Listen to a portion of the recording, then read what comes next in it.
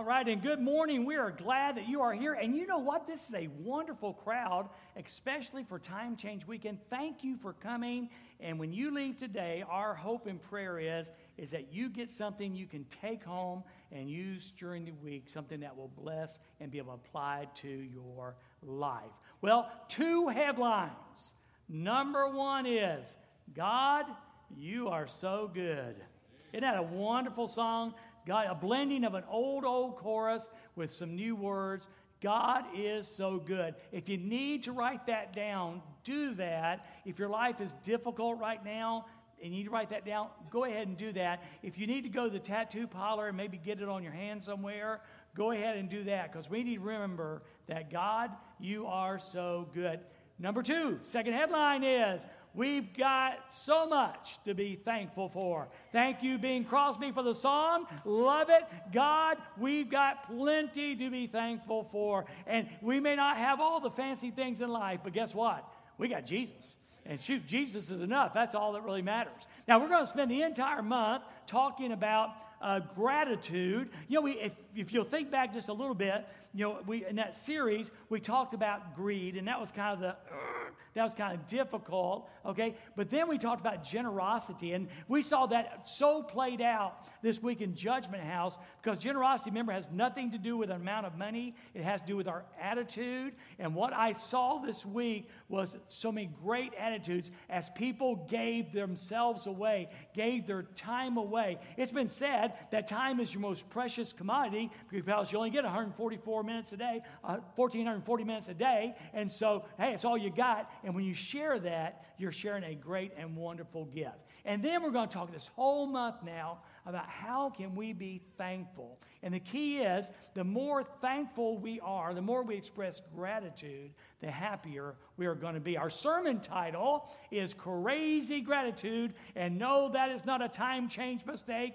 It's upside down, because it's crazy gratitude, and we're going crazy over being thankful for all that God has given us and done for us. Sermon title, of course, is Be the One. Be the One. Did you know that it's been said? No, it's not said, it's a fact.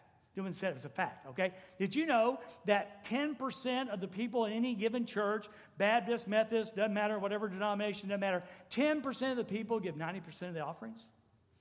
Isn't that amazing? Be the one. Be the one. Did you know that 10% of the people do 90% of the work in any given church? Yeah, it's just true. Be the one. And those may be challenging for us, but this is a no-brainer. We can all be the one that gives thanks back to God. Our scripture is found in Luke chapter 17. It's a very familiar story, but last night of all time, actually, I snuck away before the first group came through. I snuck over to my office and was studying for this morning, trying to get that thing in my head, and I ran across verse number 10 of Luke chapter 17, and I said, oh, we need to talk about this. It's one of those verses that you kind of go, what? It's a little bit more difficult. And Luke chapter 17 and verse number 10, look at this thing. Now this is Jesus talking. This isn't Paul or Peter on a rant. This is Jesus. And look what he says. In the same way, when you have done all that you were commanded, so you do all this stuff, all that God asked you to do, you do all of that, you should say, we are unworthy servants. We've only done our duty. Wow. And you know why? It's because of this. When you think about, God, sending Jesus to the earth, and we have Christmas, and then he lives a sinless life, and then they crucify him on a Roman cross, and then we have Easter, and he resurrects on the third day. When you have all of that, okay, and then he says, okay, anyone who believes in Jesus, okay, and turns from their sin can have this incredible gift called eternal life. What other response can we have? Can we work enough hours? Can we give ourselves away enough to where we somehow earn that? No. Jesus said, listen, just say, we are unworthy servants. We've only done our duty. Wow, what a verse. Don't hear that one preached too often. And like I said, I jumped back up to get that. And here's a fun fact. You know a fun fact? In between, see, this is something don't pick up on. In between this verse, in the same way, when you have done all that you were commanded, you should say, we're unworthy servants, but on our duty. In between that and verse number 11, which we're going to talk about in just a moment, you know what happens? all of John chapter 11. The whole thing. And between the time he says this, and then he says what Luke says, what he says about Jesus next, we have all of John chapter 11. And you might be going, well, what in the world is John chapter 11? It is the death and resurrection of Lazarus. So tucked away between these two verses in Luke, all of the great story about Lazarus. And Lazarus come out and Lazarus comes back to life. And Mary and Martha, all of that occurs tucked in the middle. And so often, some of the best and greatest truths are tucked away in the most special places in the Bible. So when we think about that verse, it helps us understand the next verse. Look at verse number 11. As Jesus continued on toward Jerusalem, he reached the border between Galilee and Samaria. Now, I want you to zone in on as Jesus continued on toward Jerusalem. It's so amazing. You know, we know the Bible says that Jesus came to seek and to save that which was lost. He came to find the broken people of the world, which, by the way, is all of us. I shared so many times this week in Judgment House how that all of us have sinned and come short of the glory of God. There is none righteous, no, not one. And so he continued on toward Jerusalem for the sole purpose of seeking and saving that which was lost. You know what I love about Jesus? You know, Jesus was able to focus, to zoom in on the mission. And what was the mission? It was this. You ever want to know, well, why did Jesus come to the earth? It was this. You know, why did Jesus, live a sinless life? It was this. It was the cross. He came, on Christmas again to die for our sins. That's the whole reason why he came. And yet, he never lost the purpose. Yes, he's going to Jerusalem, but even on his path to Jerusalem, he wasn't too busy to see people. He always focused, now listen, he always focused on the mission, but he never lost track of the object of his mission. And the object of his mission was people. You know, churches can get really busy doing a lot of stuff, have a lot of great programs, but we must never lose track of two things: Jesus and people. Jesus and people. It doesn't matter we got the finest worship, the biggest programs, the nicest building. None of that matters if we lose track of Jesus and people. Love God, love people. Love God, love people. Love God, love people. And Jesus was on his way to Jerusalem. And notice this. He passes through this mission field. He reaches the border between Galilee and Samaria. Galilee was the poor side of town. Galilee was the wrong side of tracks. And isn't it crazy? There are two things you know about Galilee. Number one, they were poor. Jesus, are you ready? Jesus didn't even make middle class. Jesus was lower class. A lot of Galileans were lower class. And where did Jesus spend most of his ministry time? In Galilee. When Jesus wanted to choose his apostles, his disciples, who did he pick? Galileans.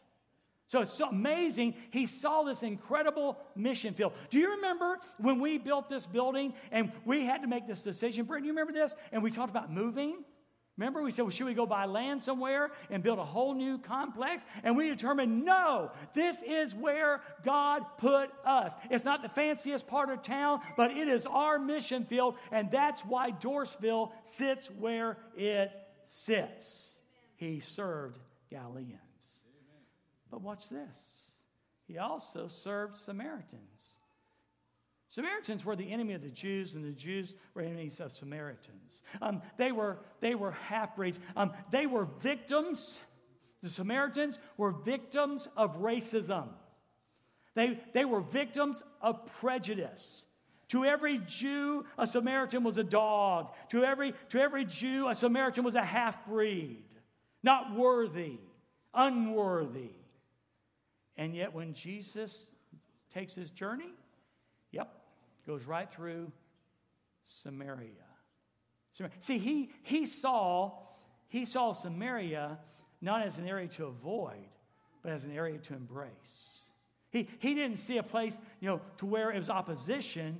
He saw it as a place of opportunity. So our teaching point says this: Our teaching point says that, there we go. No, there we go. Thank you. I missed one.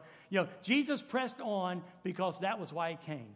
He came to seek and to save that which was lost. Luke chapter 9, verse 51. When the days were coming. Now remember, this is 8 chapters before Luke chapter 17. Even as early as that, when the days were coming to a close for him to be taken up, he determined to go to Jerusalem. And if that involved Jerusalem, if that involved Samaria, if that involved Galilee, it did not simply matter. That was why he came. So let's look at his destination and his course, because it's very important. Our teaching point there, Eli. There we go. His destination and chosen path all speak of his character and his purpose. His destiny was where? His destination was the cross. Okay? And spoke of his purpose. But notice his chosen path. That speaks of his character. One of my favorite verses is, the steps of a good man are ordered by the Lord, and he, God, delights in that path. And again, knowing that Jesus came for the express purpose to die for the sins of people, that was his chosen path. Did you catch that in the song? That sometimes the journey, sometimes the path that God gives us is difficult. Sometimes it involves suffering. It's too bad in America that we've been taught that if you get Jesus, everything is pecan pie with ice cream. And it's not.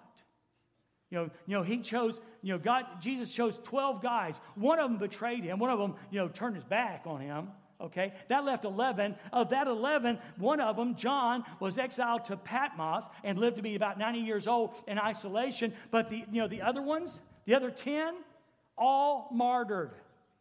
There was no rock star. There was no perfect life. There was no woohoo. There was death. There was suffering. And there was pain. Listen to this verse. In Isaiah 53:10, this is the prophetic looking forward to Jesus chapter. Yet it pleased, hey guys, time stop. I'm talking, you're not. Okay? Yet it pleased the Lord to crush him severely. It pleased the Lord to crush him severely. Imagine that path, that God sent his son, Jesus Christ, to the earth to be crushed severely. And that's what it was.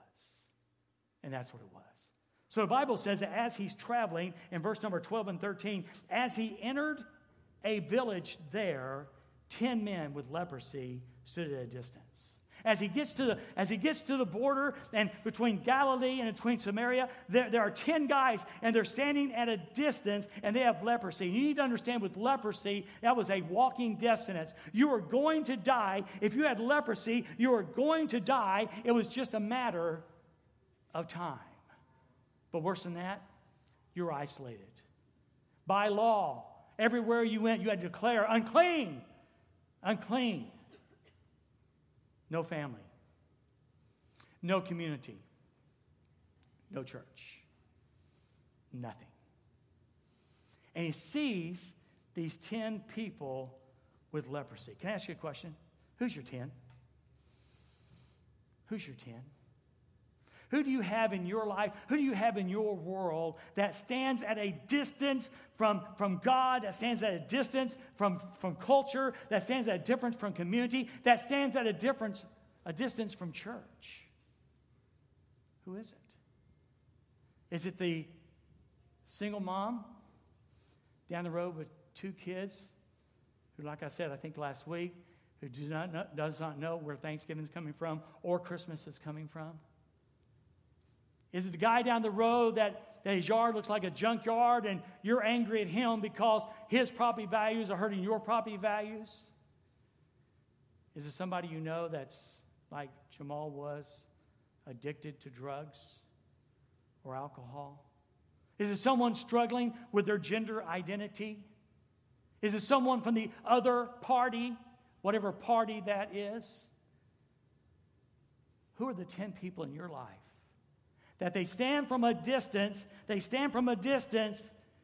because they've been isolated? And here's the great part. I love this. Is because, with God, he wants to end the isolation. He wants these people to come home. So they're standing there at a distance, and they begin to cry out, Jesus! Master, have mercy on me. Jesus. Our teaching point says it. Jesus means God saves. Literally, from the Greek, it means Jehovah is salvation. Jehovah is salvation. So somehow they had heard. We don't know how. There was no internet. There was no Facebook. There was no newspaper. There was no new magazines. But word got around. And that this guy could heal leprosy. This guy could heal the walking dead. Jesus. Jehovah's salvation. God. Master. Peter uses this word and it means commander. Commander. They knew this was the guy who could command leprosy. This is the man who could command leprosy to be healed, and it could be healed. And they cry out for mercy, unmerited love. 10 walking dead cry out to the giver of life. It was a cry of desperation and of faith. Desperation and faith. Jesus was their only hope. Now look at me. Jesus is our only hope. Jesus is our only hope. Man, I know we are so frustrated with our country. And by the way, Tuesday is election day. I'm not telling you how to vote. You need to vote because it's your civic duty to do that. But let me just tell you something. The hope of America is not in a political party. The hope of America is not in a man. The hope of America is in a Savior, and His name is Jesus Christ. His name is Jesus Christ. When I stood before those groups and these other presenters did, we made sure they understood something. That church couldn't do anything about the problem. That religion couldn't do anything about the problem. What does something about the problem is the answer, and the answer is Jesus Christ. How powerful. Jesus, Master, have mercy on us. The only hope was Jesus. And folks, look at me. The only hope today is Jesus. Over in John chapter 6, there's a time when Jesus taught some really hard truth. And the Bible says a whole lot of people left him. And so he looks at the guys and says, hey, are y'all going to leave too? And Peter said, where are we going to go? You alone have the words of life. And church, we got to make sure we stay focused on Jesus, because where else are we going to go? And we got to make sure that's the message we get out to the ones that are separated out there, that their only hope, it's not religion, it's not church, it's Jesus Christ. Sinclair Ferguson said this. He said, it's not your life and your past that determine your life. Now, let me put a little twist on that for you that might help it make even more sense. It is not your present and it's not your past that determine your future. It's not your present, it's not your past that determines your future. And he says this, it is Christ's life and his past that determine your future. Do you ever thought about this? Jesus Christ is the only guy who lived 2,000 years ago that has a present. Isn't that cool? He's the only guy 2,000 years ago that's still alive today, still impacting the lives of people. Jesus Christ the same yesterday, today, and forever. And forever. And he can impact our present, he can impact our past, and he can impact our future. And so in verse number 14, the Bible says, he looked. He looked at them. I love this. I love this. For so many people, these 10 men were invisible. For so many people, these men didn't even exist. They could holler or whatever they wanted to do. They didn't even see them. But to Jesus, every man and woman and child is visible. He sees what we don't see. He always sees the socially invisible. In our world, it's the homeless. In our world, it's the broken. In our world, it's the addicts. In our world, again, it's the ones struggling with gender. And 1,000 other cultural issues that we have, that we want simply for them to become invisible so we don't have to deal with them. But I'm here to tell you, Jesus Christ dealt with them in love. And if we're going to be Jesus followers, we have no choice but to do the same. I had a young person struggling with gender identity in one of my groups. He was a she. We talked a little bit afterwards, and I followed her down the hallway, and I said, I want you to know something. I said, do you have a church? She said, no. I said, I want to invite you to come here. And there's a friend that was with her, and I said, do you have a home? Church home? No. I want to invite you to come here. And there's another guy who obviously was just struggling. I mean, in darkness and black, and dressed in the dark. I said, dude, do you have a church home? No? Oh, I want to invite you to come here.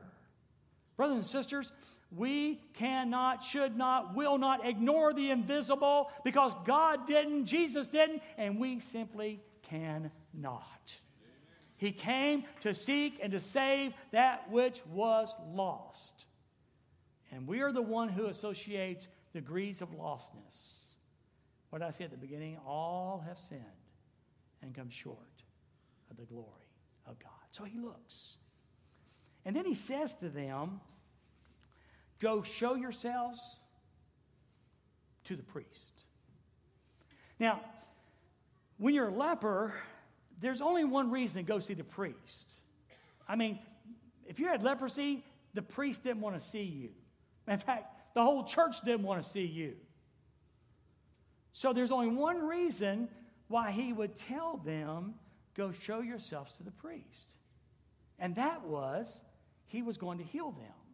The problem is, he didn't say that. He didn't say, hi, okay, yeah, hey, I see you guys over there. Listen, I'm going to cure you. So that was declare it. You're cured. Now go see the priest. Nothing. There's no evidence. Their circumstances didn't change. Nothing. All Jesus said was, go show yourself to the priest. They had to make a decision. They had to decide. Are we going to believe this guy? Because apparently, if we're going to see the priest, the only reason we go to the priest is if we were healed. So do we believe this guy, or do we I don't think so? The Bible says that as they went, when they made that crucial, when they reached critical mass, and they determined that regardless of the fact there was no evidence, there wasn't really a command that they were healed, in spite of that, they chose to follow Jesus' command and go see the priest. Here's something worth writing down. You need to remember that clarity with God, clarity often comes after obedience. I know. Here's what we want. God, you make it really, really clear to me, and then I'll obey you. You make it really clear, and then I'll obey you. That's how God works a lot. He just simply says this. If you want clarity, obey me. So these guys chose to step out and believe, okay? And they go to see the priest, and as they went, the miracle happens. The Bible says as they went, they were cleansed of their leprosy. So what's our teaching point? Our teaching point is this. Jesus saw them as they were. Listen. We cannot wait for the world to get better. We got to love them as they are. Come on now. Don't get quiet on me. Jesus saw these men as they were. We've got to see the world as they are. And then he looked at them in love. He looked at them in love and then spoke the words of hope.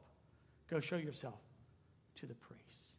Jesus did this looking at them in love thing a whole lot. Do you remember the dude, the rich guy who came to Jesus and said, hey, what do I need to do to have eternal life? And Jesus said, well, what do the commands say? And da-da-da-da-da-da-da-da-da. And he goes, I've done all that already, Jesus. What else you got? It wasn't true. Jesus could have said, liar, liar, pants on fire. But he didn't. You know what the Bible says it says? Yeah. Looking at him, Jesus loved him. Looking at him, Jesus loved him. Oh, what about the woman taking adultery? They drag her down there, out of bed, committing adultery. Hey, Jesus, Moses says we should stone this woman. What do you say? He said, okay, well, first person without sin cast the first stone. Slowly they all walked away. And then Jesus looks at her and says, where are those who accused you? Well, there aren't anybody. Okay, I don't condemn you either. Hashtag, I love you. Now go and sin no more. Go and sin no more. How about the woman at the well? Asked her for water, and so he's talking with her. So finally he goes, so why don't you go get your husband? And she goes, don't have one. And Jesus said, you're right. He spoke truth. He said, you're right. You don't have a husband. In fact, you've had 4 others, and this guy's not your husband. You're just living with him. Why would Jesus do that? Because he loved her enough to speak the truth. See, church, listen. We can love people and speak the truth. It's hard, but we've got to do that. We've got to be willing to speak truth. We can't compromise. But we can love and not compromise. The last one was the guy that, the sheep thing. He lands on shore, and all these people are there, and he looks at them and goes, He says, what is wrong with these people? They're like sheep without a shepherd. And then he had compassion on them. See, so when it says Jesus saw them, he did, but he looked at them in love. He looked at them through the lens. Church, we've got to look at people through the lens of love. And he spoke words of hope. Hope. Going to the priest could only mean one thing. Healing was on the way. Well, in verse number 15, one of them, this is to be the one. One of them, when he saw that he was healed, came back to Jesus shouting, praise God. All 10 took off, and as they went, they were healed, and they looked at their skin was restored, and they even, I read it again last night, how they said that, your digits could fall off because of leprosy, and we assume that since they were healed, they were restored. And when this one guy saw this, now listen, generosity, when he saw the hope of the healer, generosity drove him back. Gratitude drove him back to Jesus. Do you suppose that when we love this culture in the name of Jesus, when we speak and see them through the lens of love, that after God does his mighty miracle, that they'll find themselves at the feet of Jesus? Absolutely. This guy comes back and he couldn't stop praising God. Verse 16, Eli, we're going to skip that quote. Verse 16. So he fell to the ground at Jesus' feet, thanking him for what he had done. And this man was a Samaritan. Of all the ones, it was the enemy, the half-breed, the one that suffered so much racial prejudice and all of that, is the one who came back and fell at the feet of Jesus. Look at our teaching point. Compelled by, driven by gratitude, the unlikely does the unlikely. It wasn't the 9 Jewish boys who came back to thank the Jew. It was the Samaritan who came back to thank the Jew. In fact, an enemy of the Jews falls at the feet of one and worships him. It's just another example of the power of grace and mercy. Is it possible that when we show the culture the love of Jesus, would they demonstrate the power of grace and mercy? And the answer is yes. Yes. Yes. So Jesus asked these questions in verse 17 and 18. And I called the gratitude test. Jesus asked, did I heal 10 men? And the answer is obviously he did. Question 2 was, where are the other 9? And then lastly, has no one returned to give glory to God except this foreigner? 3 piercing questions. If he were to, so many of us here today know Jesus, and he would ask this our congregation, did I heal 200 people? And the answer would be, yeah. And then he would ask the question, so how many of us are willing to be the one and be filled with gratitude? In this case, the unlikeliest person. We're all likely candidates for gratitude. All of us are. We should be willing to fall at the feet of Jesus. The teaching point says this. Actually, hit Luke 17:15. Eli, I'm skipping here. Luke 17:15. There you go. And Jesus said to the man, stand up and go. Your faith has healed thee. After he falls at the feet of Jesus, he says, I want you to stand up and go. Your faith has healed thee. What he wanted to, the man was healed, but Jesus wanted him to know why he was healed. And why he was healed was faith in Jesus. When we go out into the culture, we will make sure that people understand we're not the answer. The Southern Baptist Convention is not the answer. The Baptist denomination is not the answer. Dorrisville is not the answer. The answer is faith in Jesus Christ. So this month, as we launch this series into gratitude, number 1, are you willing to find the ones in your world that are broken? Are you willing to find the socially invisible? I got 2 minutes. I got to tell a little bit of the story. Time gets away from me. 4 years ago, 5 years ago, 3 years ago, this lady wanders into our office, and she obviously is struggling. We gave her some water and prayed with her and some other things. And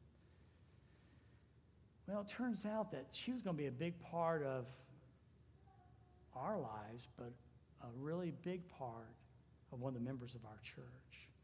I don't think you'll mind me saying her name. Her name was Dee Dee Seagraves.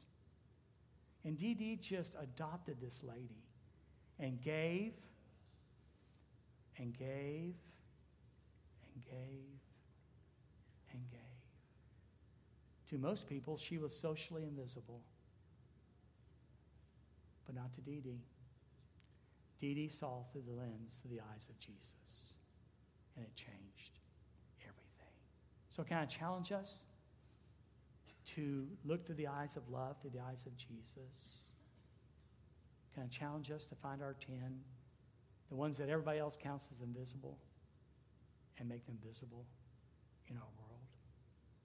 And can we live this month realizing just how much we have to be thankful for?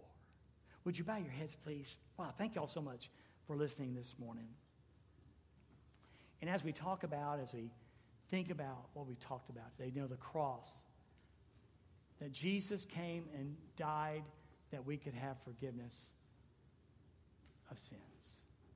If you're here today and you've never put your faith and trust in Jesus, my friend Brent is going to be standing down front. And we would love to tell you. This is what we did all week to, 800 people. And ask each one of those groups, would you be interested in asking Jesus Christ to come into your life? We ask that question today. And for those of us who already know him, then we have this. Are we willing to see the invisible?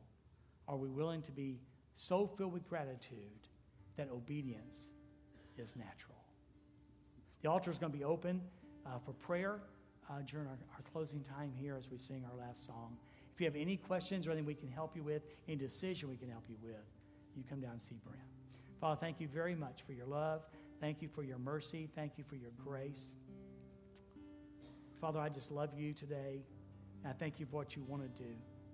I pray for those who might be struggling in life, perhaps socially invisible to so many people. And may they know that you see them and you love them. And Father, help us to see the socially invisible. Help us to be so filled with gratitude that's just natural for us to obey you. We're driven by gratitude to serve you and to love you. So bless this time of decision. And Jesus, I pray it in your precious name. Amen.